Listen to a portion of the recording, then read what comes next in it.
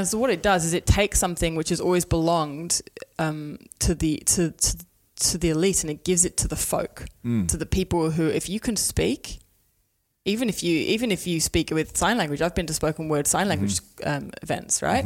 If you can speak, you can have a voice and you can be a poet, you can be a spoken word artist, and therefore what we get is the unheard stories, the untold stories. We get people from the LGBTQI plus community, we get people of colour, we get disabled people, we get whoever it is. It's people who have been, we get women, we get men talking about their emotions and their feelings. Whatever part of you that has been marginalised, whatever part of you that has been pushed down has a space and a voice, and in this world that is needed and it's powerful.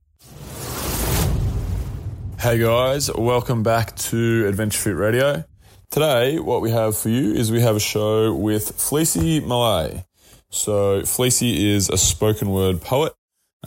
She's done a number of TED Talks and speaking engagements.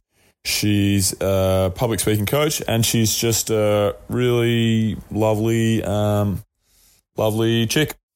So Fleassy came by and we sat down, had an interview, and it was a really great one. So you guys will enjoy it. And so before you get in there and listen to our show with Fleassy, please go and head to True Protein. Check out trueprotein.com.au. You can use the code ADVF and you will get 10% off any and all of their goodies. So they've got all sorts of different proteins, creatines, amino acids. They've got it all. So whatever type of training you're doing, whatever type of optimization you're trying to get to with your body, True Protein can really help you. And yeah, we swear by them, we love them, and we use them. So that's right, you can get 10% off at trueprotein.com.au using the code ADVF. Also, don't forget to check out Adventure Fit Travel. Head to www.adventurefittravel.com. See everything that we've got coming up. We've got some epic trips coming up next year. Mexico, Everest Base Camp, Thailand, Bali, Vietnam. They're all on the website, I believe, and are all selling well. So get in so you don't miss out. And also, if you do want to join us, you can use our code, which is radio. So use the code radio at checkout for 10% off there. Alrighty guys, here's the show. Now before we do this, let's go over the ground rules.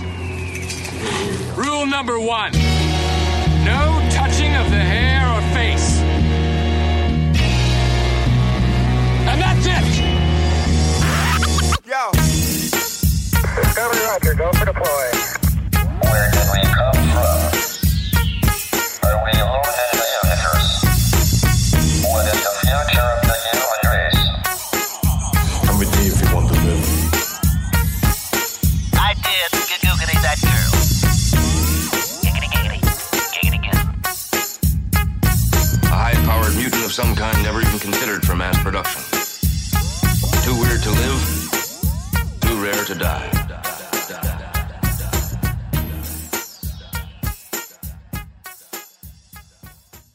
Alrighty, welcome back to Adventure Fit Radio. We are here today with Fleassy Malay. Fleassy is a spoken word poet and a public speaking coach. So thanks for coming down, Fleassy. You're more than welcome. Thanks for having me. Cool. All right, why don't you tell us a little bit about yourself, your background, who you are, who's Fleassy Malay? Who is Fleassy Malay? I am a woman, a mother, a poet, a coach. I was brought up in the UK. I moved to Australia about 6 years ago. And when I arrived, I set up a woman spoken word event. And from there on, it's just kind of unraveled into a world of doing TED Talks or TEDx Talks and running events. And you can say TED Talks. They're all the same. Oh, they're not. You get told off if you say TED. Do you really? Yeah. TEDx Talks. TEDx Talks. Let's just, we'll take that out. We'll scratch back to the start. Really? They're very particular about that, are they? Well, because TED is a specific part of it that runs only in the States, and TEDx are the kind of offshoot events. Yes. Yeah. Gotcha. All right, cool. Let's continue. So now I basically perform spoken word all around the world, and I coach people into speaking with authenticity and vulnerability, and an advocate for women's rights. I'm an advocate for authenticity and vulnerability as a social change tool. Can you, before we go anywhere else, can you expound on that, on authenticity and vulnerability as a social change tool? What do you exactly mean by that? So what I mean by that is, in my eyes, we live in a world which is very disconnected, right? No matter how many, all these little connection tools we've got. 100%. So disconnected. And you just have to look in the newspaper almost every week to see the levels of depression, of mental health disorders, of addiction, and that are coming out of a culture which is so disconnected. So for me, I'm about creating a culture of celebration and connection where we actually connect with each other. So we strip off our masks that we've been taught to wear by society as we've been brought up, whatever they are. If different people, different identities have been given different things that they've been told they have to wear, and actually finding connection with each other. And I feel like in that, what actually happens is we create a better world. We have the capacity to actually just let go and be real with each other. And in that, the world starts to change, because I don't believe that we can actually treat each other the way that we're treating each other in this world if we were able to see each other properly. That's fascinating. That's really good. Yeah, I'm really into the idea of the masks that we wear and the stories that we tell ourselves and the position we hold inside of our society and how that dictates who we are and who we talk to and who we associate with. It's such bullshit. That's why I think I own a travel company, and I think travel, when you meet people, when you're traveling all around other sides you meet someone on the other side of the world, I feel like you get that real version of the person, because they don't have they don't have their community around them, their story, that I'm this, I have to act this way, I can't talk to this person, I shouldn't be seen with them, so on and so forth. That all goes out the window. I'm a really big believer of that. Totally. And also when we take ourselves out of our comfort zone, we actually have to open ourselves up to other things. You know, what would normally be scary in our comfort zone isn't so scary anymore, because it's the day-to-day, like meeting new people. If you're moving every day, you have to meet new people. And so actually I found the times that I've been traveling are the times that I've been the most open and the most creative as well. I write more, I draw more, I have more self-reflection time as well. 100%. That's great. Okay, cool. So, all right.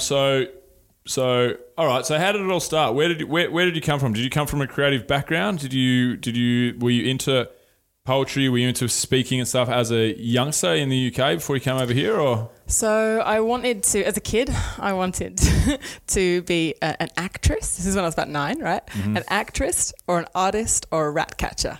Rat catcher. Yeah. Oh, right. They were my three. Perfect. Of course. Those three. Yeah. And I feel like I've kind of got all three in being a spoken word poet. Yeah. Right.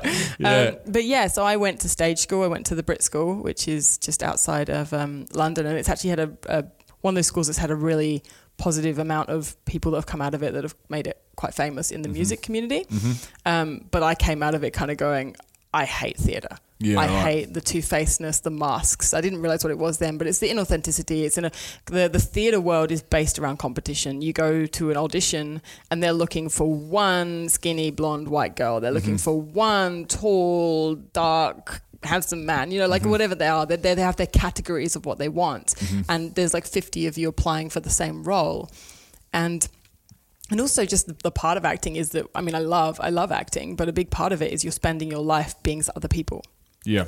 And as I grew up and as I found spoken word, I realized that spoken word gave me the capacity to be on stage and just be myself.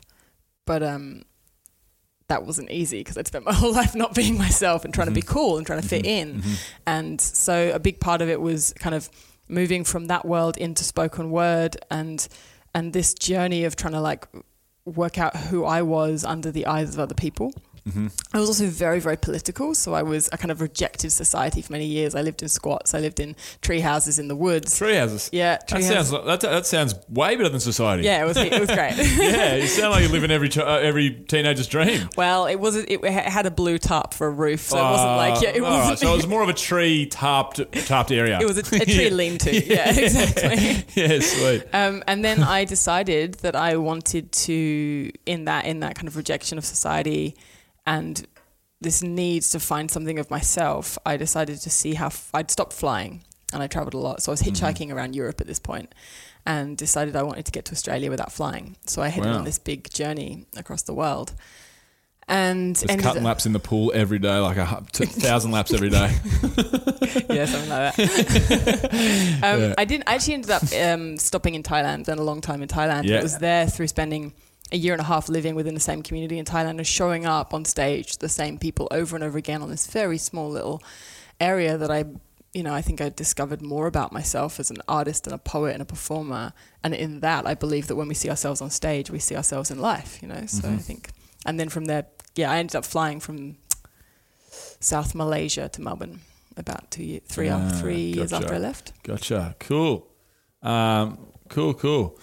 Yeah, I listened to your TED Talk. I listened to your TED Talk recently. The one, obviously, the Melbourne one hasn't come out. The first one, and it was really interesting. It made me think differently, or open me up to thoughts I hadn't had about spoken word poetry and actually being on stage and so forth. And I've got lots of questions around that, but can you tell me what is the power behind spoken word? Stories throughout history have been the carriers of connection and wisdom, right? They're the stories have brought people together, and they have brought knowledge forwards. And we live in a world where stories they're kind of everywhere, but they're kind of very two-dimensional on screens and stuff, and we've kind of lost the connection with real people. And what I think spoken word does on one level is it brings us back to real people, real voices, real stories and truth.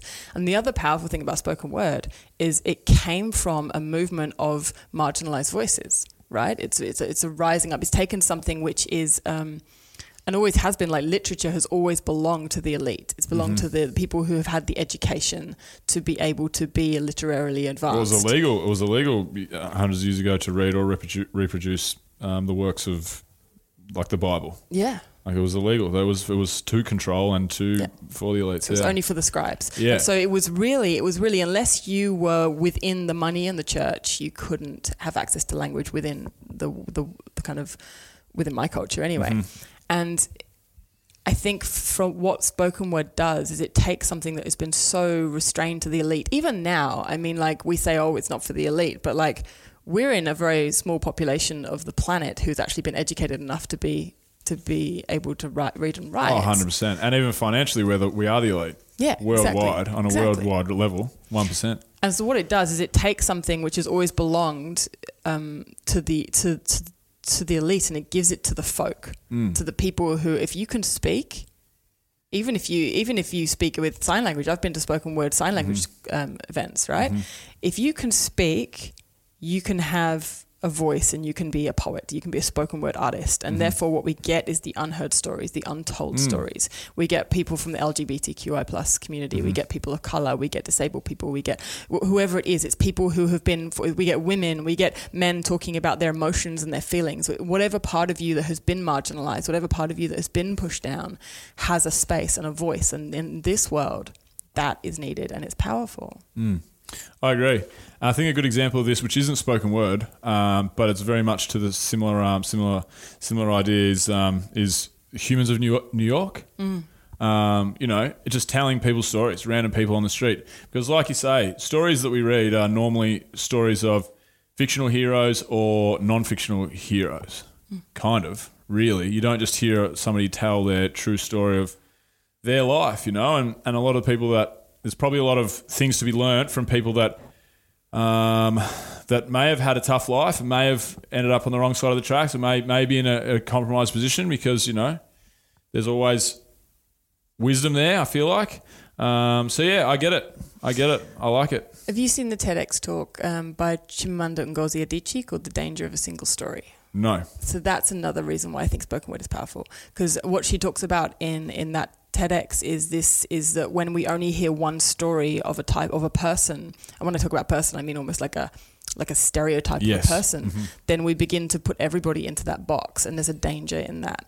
And what's so beautiful about spoken word is we become our own representation in a culture that doesn't necessarily represent us. So me as a queer woman, I don't necessarily get represented as myself in the media around me, right? Yeah. So what it does is it gives a place for us to begin to represent ourselves. And we actually, so when I stand on stage and tell my story, other women who are in the audience who maybe identify as queer or identify as being a solo mum or maybe identify as being a poet or an artist or whatever their thing is that they see in me, they see themselves for a moment and they get permission. They get permission to be more themselves in this world, to show up more fully as themselves.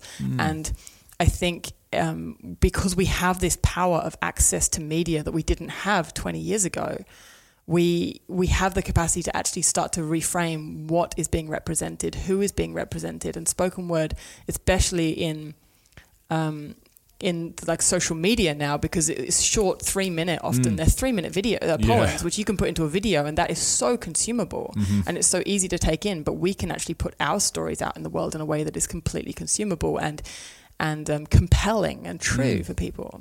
100%. And people are probably refreshed to hear new stories, new fresh ideas, because when you talk about actual narratives, I think they say that there's, and I was reading about this because I've stumbled upon it the last few months, is like narratives that you hear in any real story, fictional story, there's like six stories that they all fit into. Boy and girl, hero, the hero story, coming back from turmoil or whatever. There's basically like six narratives, and that's every single movie can be and book that's been written can be kind of shoved into those six narratives. But that's not real life, That's like what people get entertained by. But it's pretty entertaining to hear, real stories of actual real life. You would actually really enjoy that's a weird way to say it. You would really vibe with my housemate Alana. She just put on a show at the Fringe Festival in Melbourne. It was called Julia, a Lesbian, and she's queer. She actually taught me about LGBTQ because I didn't know it was. I was always saying LGBT. She's like LGBTQ. You just said an I and a plus. It's an I plus, yeah. Right.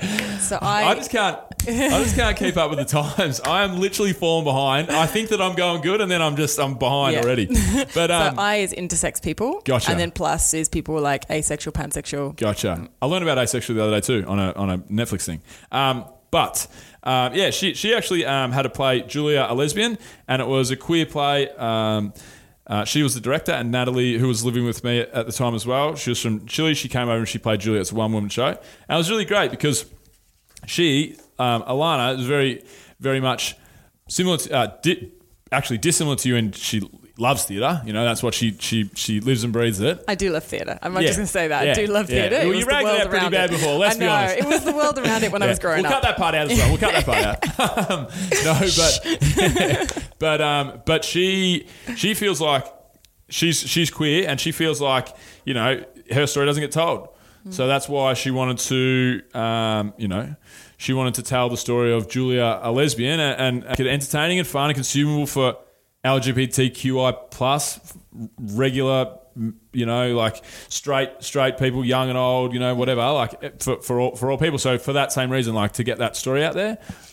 It's also the power of normalizing. So, I mean, Netflix, you mentioned Netflix. Netflix is doing it really well. I apologise because I just said normal people, I think, when I was referring to the not LGBTQI, and I didn't mean that. So, heteronormative.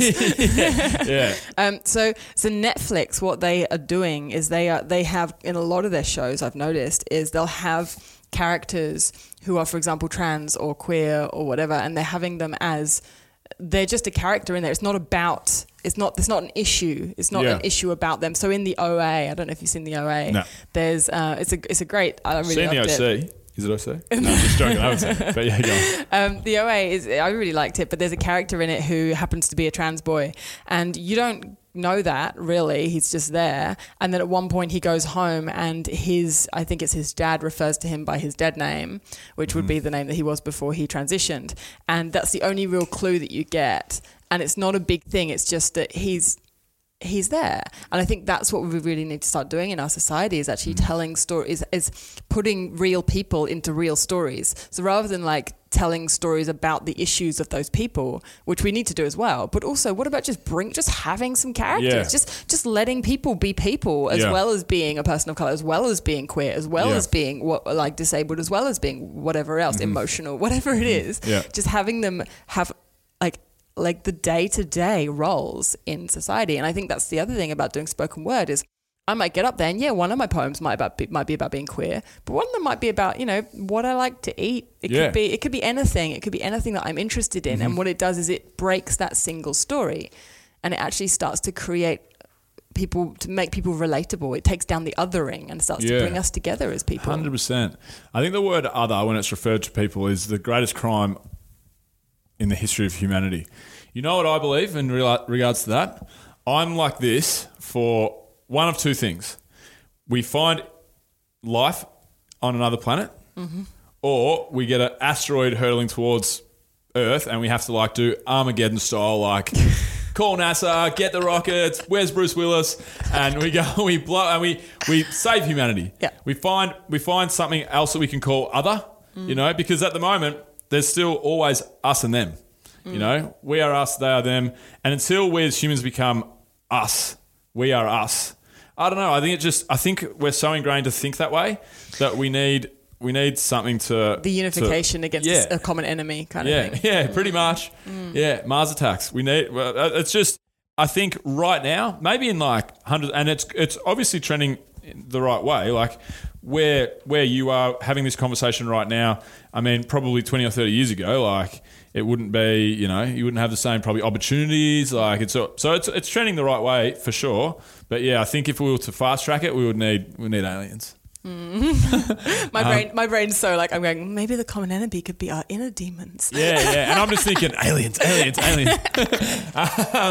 It's sweet. So what was it like growing up as somebody that was, in a minority that probably... Well, I'm an 80s kid. I don't know how old you are, but as I said, it's only really things that... What was it like? What was it like growing up in a minority? I mean, I'm quite lucky because I'm pretty straight passing. So for most of my life, most people didn't... It's only since I shaved my hair that people actually would view me as being queer, and being someone who's attracted to people of all genders. It meant that I was quite often in relationships with men. And... So on that level, it was I didn't get necessarily all the issues that other people get. I was quite privileged. But then on another level, coming out as at the time I would use the term bi, right, as a queer person, people be like, but is it boys that you like or is it girls? Because you got to choose one. And I wasn't accepted within the gay community. I wasn't accepted within the straight community. Yeah. And what that does is it creates a story. So even now, in my 30s, I am unpacking this feeling that when I find myself attracted to a man, that maybe it was all a lie. That maybe it's all a fad. Oh my God, a really cute puppy just ran past. Yeah, I know. How good is that dog? I just got really distracted. I was distracted too because I saw it run that way and I was like, oh fuck, what are you talking about again? This is a dog-friendly office, so it's very easy to get distracted. And that is the cutest puppy of all time. We should get him on the podcast. Get over here, boy. No, distracted. So yeah, where was I going with that? So it's that I unpack this story of when I find myself attracted to a man, it's well, am I even queer? Maybe they were right. Maybe it was all just a fad. Maybe it was just attention seeking, right? And then when I find myself attracted to, say, women or non-binary people or trans people or queer people in general, it's well, maybe I wasn't straight. Maybe it was all just, I was just, and actually it's all of it. I'm all of it, and sexuality is fluid. But what I didn't get when I was growing up is that kind of acceptance. It was, there was definitely in the UK around that time. I mean, I was born in the mid-late 80s, right? So me too. 86. 86. Yeah. We are on, Fleassy. Me and you, we are on. It's great. So what I got was there'd been a sexual revolution. There'd been a kind of sexuality revolution as well in the kind of 80s. And there was a lot more gay men on TV. Right, so we had Graham Norton, we had Queer as Folk, we had Will and Grace, but really the only gay woman I saw was Ellen, and she came out quite a long way into I was probably 13 and when she came out, and maybe. she wasn't gay on the Ellen program. She came out on Ellen, but it was quite a way into the series, right? Yes, that's right. I remember that. It was quite a long way in, and I think for me, it was very difficult to, again, representation, to see myself on TV and to see myself, because I watched a lot of TV, I was a kid. I would watch Dawson's Creek. I wouldn't see me in Dawson's Creek, I'd watch, whatever the shows were that I was watching.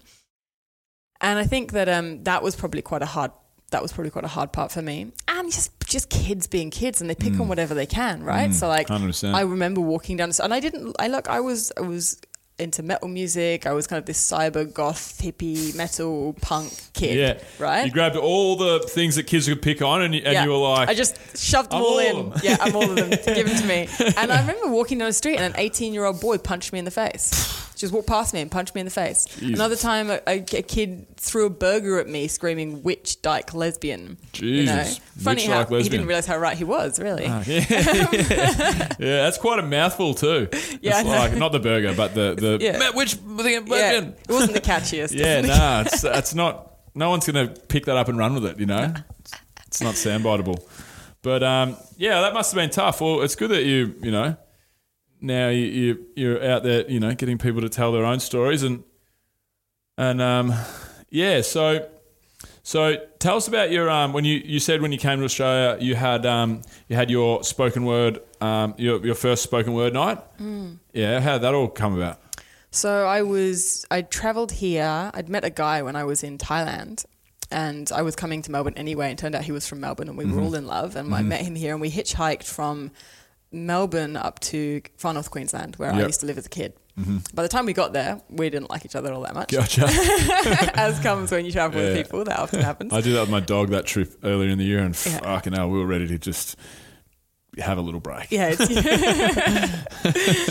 So we broke up, and I was left like thousands of miles away from home, didn't really know anybody, and I needed to surround myself with women. And it was this concept that women had become this thing I was competing against. But what I wanted was a solace in women, in sisters. So I came up with this idea of Mother Tongue, which was the Women's Spoken Word event. And I rang a friend of mine, Vanessa Florence, and we decided to run one in Melbourne. I went back to Melbourne, and about 2 weeks after I arrived, we ran it. And I was expecting 10, 11 people. I literally printed 25 flyers off on my home printer and handed them out. And I had about 10 of them left. Sorry, you know what it's like. Yeah. So I was thinking, maybe 10, 11 people might come. We had 75 people. Fuck, that's crazy. That night. And then by the end of the night, they were like, when's the next one happening? So we said, next month.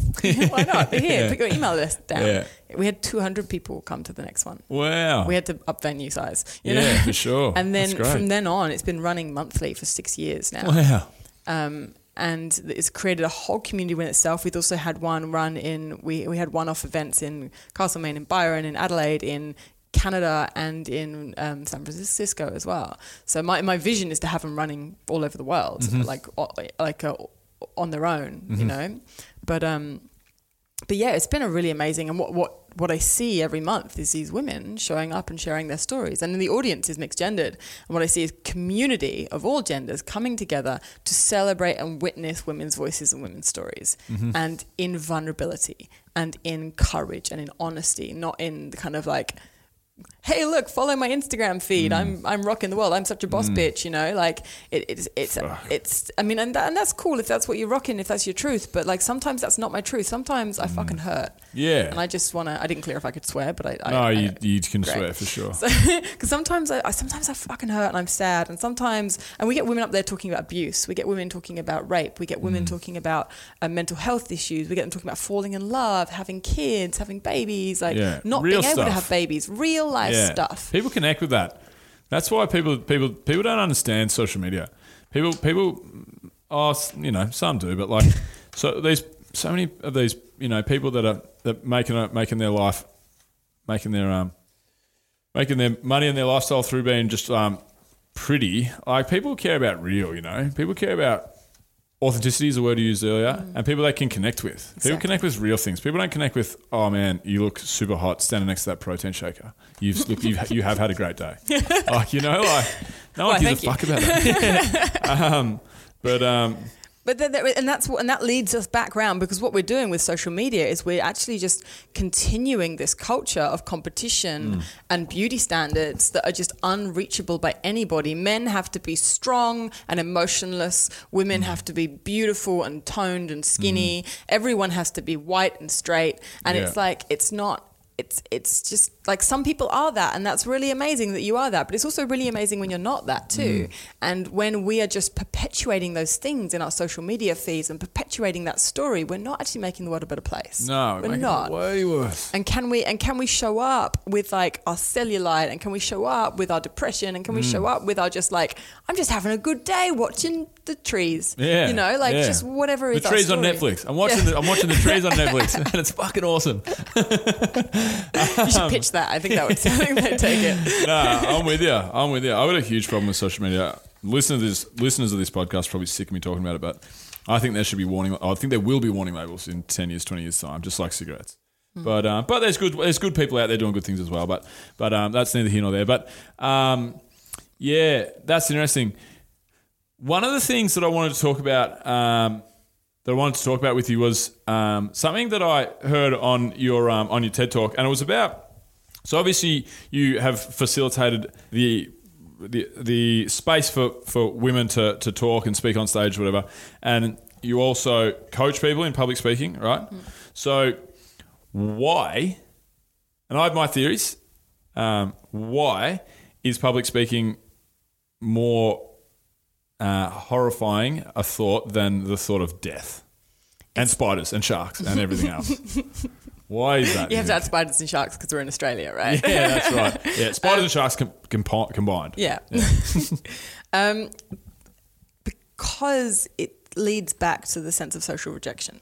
If I show up and speak, what if they don't like what I say? What if I don't like what I say? What if my community rejects me? Okay, and in this day and age, that's not too much of a bad thing, you know. So I mean, it can be harrowing to the soul to be rejected by community, but you can usually meet new people or whatever. However, primarily, if we are rejected by our community, we are on our own. If we are on our own, we are dead. You cannot survive as an individual primarily. And so what I feel like the fear of public speaking speaks to is that fear of death, of like, if I show up and I get rejected, what will happen? And then that's been enhanced by different things. So for example, this concept of, I don't know if you saw, I got a poem called Witches that came out that went viral. And that's when we think as women, what it is as women in the Me Too movement to speak up, when that links back to like to so many hundreds of years worth of literally killing women for speaking up. Then that follows through. Trauma actually exists in DNA, right? It exists and lives in DNA. Same for people of color, you know. Same for Jewish people with, you know. Same for so many of us, and we walk, and it's the same for men. Like the years of silencing emotions, of silencing truth, of silencing honesty, and holding face, and it changes our DNA. It creates a trauma story, and the idea of actually speaking isn't just I'm afraid that these people in this room won't hear me. Yeah. It's facing that fear of that we've been carrying. It's actually for me, when we do start speaking up, it's actually reshaping our DNA. You know, I don't know if that's scientific. Don't ask Dr. Carl about that. There's plenty of room for bro science on Adventure Radio. Don't worry. Pseudo bro science, whatever you want to call it. But it's reframing that neural pathway of like, if I speak, I will get shamed and I will die. It's kind of coming into this like, actually there is, for me, I see there as being comfort zones and safety zones. And I fully encourage people to push their comfort zone and also to know where your safety zone is in each moment, and not push your safety zone, but push your comfort zone. And when we can define where those 2 points are, then we can actually safely speak up. We can take our art, we can take our poetry, we can take our opinions, we can take our emotions, and we can put them in places where we can speak up that is uncomfortable, but it is not unsafe. I thank you for that answer. That was a very good answer. I got a bit ranty in there. No, it's good. It was good. As I never really thought about public speaking all that much, but I feel like I can connect with that. I've always had a very big fear of public speaking. I've done it a few times now, and I don't find it difficult. But it's that fear of the unknown, really, and whatever. But I've always had an issue when I've had personal times where they've been rough. I get social anxiety. That's like, I don't really, very rarely have I had like what you would call probably depression or whatever. And I don't get crazy anxieties of fear of death or ghosts or whatever, like I know some people have. I get social anxiety really bad. And it all stems back to, I believe, and my psychologists believe, the fear of people not liking me, what you say, and going back to the primal level of like, no one will like me, no one will love me, I will be alone. Because if you think of like, thank you for that TED Talk, because that actually was the most befuddling thing to me, the whole fear of public speaking thing. But it kind of makes sense to me now, because like you say, it's primal. Like the worst thing that we can do to the most horrible people on the planet, if you're a murderer, a rapist, whatever, psychopath, and you're in jail and you fuck up in jail, we put you in solitary confinement. Like, you're going by yourself, and it's the worst feeling ever, and it drives people crazy.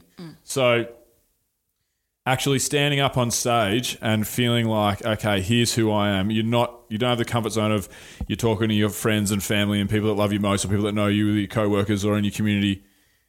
You really are opening yourself up to large amounts of people potentially not actually agreeing with you and potentially not liking you, which you have to be okay with, but we're not as people. So how do you teach people? That's fascinating. How do you break through that with people?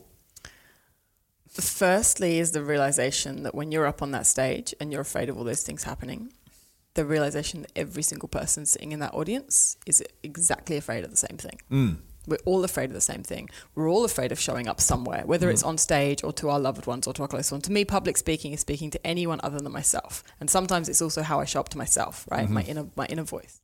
So if I can stand on stage and remember that I'm not speaking to a crowd of faces waiting to lynch me, what I'm speaking to is a crowd of people who are petrified of being seen and doing their best to show up in all these ways that society and social media have told us to show up, and going home and often feeling lonely at times, and often feeling sad, and often feeling unachieved, or often crying at times if they might, or like whatever it is, watching Netflix, binge eating ice cream, whatever it is that we do, right? All these people in this audience have that. And when we remember that, suddenly they aren't othered. They're just like us.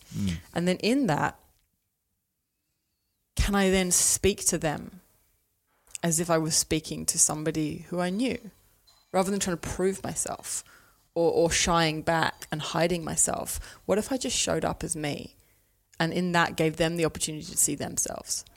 And you know what? If they can't take it, my role in my idea when I stand on stage, my role is to stand up and tell my story with as much honesty as I can, to make it as accessible to people, to create connection, right? To create connection. And if I show up and I've done my half, my part of the work isn't to make them hear my story or like my story. My role is to make my story available to those who need it, to other people like me who want to connect. And there might be people out there who just are in a point in their life that they just cannot connect with what I'm saying. And that's okay. Yeah. And if they don't like it and they're not into it, that's their thing. No harm done. It's no harm done. I'm not here to prove to anybody else that they should be honest. I'm here to show up and say, I am ready to be honest. And if you are ready to be honest too, come, let's do it. Let's step forward and make social change. Because I believe that vulnerability attracts vulnerability. Authenticity attracts authenticity.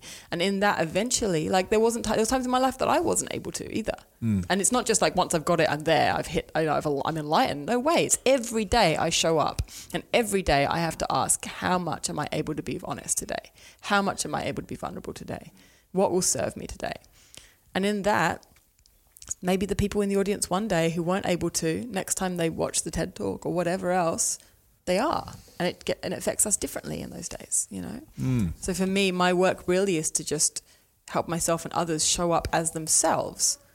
And in that, maybe inspire others to do the same. Yeah, that's great. That's great. It's a really nice thing to put your it's good. I feel like that would be really rewarding, you know, which is the aim of the game. Fleassy, we actually have to get you out of here. Before we do, we normally have 3 questions from me, 3 questions from one of my co-hosts. One of my co-hosts moved to Bali, and then what I'm going to do is I'm going to do my 3 questions. We call it 6 from 6. I'm going to do my 3 questions, and then I'm going to see which questions I can remember from Tommy's old 3 questions, which are also quite good. All right? So they'll have to be rapid fire-ish. Okay. Okay, cool. So My first question is, what is your favourite travel destination on the planet? That you recommend. England. England, hometown. As in, head to the Celt, head to Dartmoor, head to the sacred circles, head to the stone circles, head to the actual nature that is, and not just England, actually, the whole of the UK, south of Wales, Scotland. Ooh, Scotland's it's nice. stunningly beautiful. Yeah, it's got green. a finesse to it. Blue It's got road a green. real, like, there's so many shades of green. Like you say, you didn't even realise there was such a spectrum of green in that world. Things that are blue in other countries are green over there. Yeah. Everything's green. Yeah. And I've Yeah. been to a lot of countries all around the world. I Yeah. have a couple of others like Japan, the South Islands of Japan, Yeah. stunning, and France, south of France. I Okay. love as well. Cool. I like it. Okay, so next question is dream travel destination. So somewhere you haven't been to, absolute top of your bucket list. Somewhere that I haven't been that is the top of my bucket list. New Zealand. Oh, really? I'm going there in about 5 days. Yep. Yeah, Fuck should you. come. Yeah, all right, okay. There Don't we fuck go. you. I'll take it. Yeah, why not? Yeah, New Zealand. I'd love to go. It was actually my original vision was to travel overland all the way to New Zealand and then travel overseas back around to the UK. Cool. And I just got sidetracked by Thailand and then Australia. And a boy. Now I got a kid. Yeah. Yeah, massive sidetrack of the old kid. Oh yeah, it's a huge side. But she's a good sidetrack. You know, Yeah, me and her, for we're sure. a good team. Positive sidetrack. Yeah. Yeah, great. New Zealand's awesome. I've been there. I'm going over for a mate's wedding and I'm going to take the opportunity to have a little holiday and go hiking in Milford Sound, which I haven't done before. It's like 4 days, no Wi-Fi, and it's going to be good. I've been blessed recently to have a lot of people of like Maori people and Kiwi people coming into my life and just seeing the culture and the depth of how much the culture still feels alive in the people is really, to me, it reminds me of finding my culture again. Yeah. Reconnecting back with my culture. It's one of the reasons why I love the UK so much is because I get something when I land on that land that I do not get anywhere else in this world. And it's this kind of like quiet whisper of home. It's like the plants talk to me almost. That's great. That's a good feeling to have. Okay, so my next question is a book that you like to recommend. It can be anything. Can be a comic book. Can be a autobiography. Can be a whatever. Self-development. I would say, do you know what? I just really love the Philip Pullman trilogy, his Dark Materials. It's one of those ones that I've loved my whole life. Cool. What type of genre is that? It's like it's fiction, adventure-y kind of fantasy. Yeah, things. cool. They made a movie, a pretty bad movie about it called The Golden Compass. Oh yeah, that's right. It was a good movie, but it wasn't quite No, what I've the heard book the books is. are epic. The They're books right are up there with amazing. Lord of the Rings Yeah, and exactly. Song of Ice and Fire, and I love all those type of books. So I'd probably really love that series. And what I love about that series is it starts like I feel like the main character Lyra in the first book, she was written for me at like 12, 13, 14, you know? Yeah. And as we go through the 3 books, she matures and the writing style matures and the things that we look at the beginning of the book, we're looking at like friendships and deceit. By the end of the 3 books, we're looking at like multiple universes. We're looking at like grand scale politics and religion, right? And so I feel like the 3 books mature as we mature as readers and as she matures as a character, which That's I great. really like. That's great. Cool. Great recommendation. I don't really remember Tommy's 3 questions that he used to throw out there, but I do remember one. Okay. And that is 3 people dead or alive that you could have at a dinner party. Who would they be and why? Brene Brown. Bam. Brene number Brown. 1. Bang. There we go. Maya Easy. Angelou. Yep, Maya Angelou. She's epic. Yep. And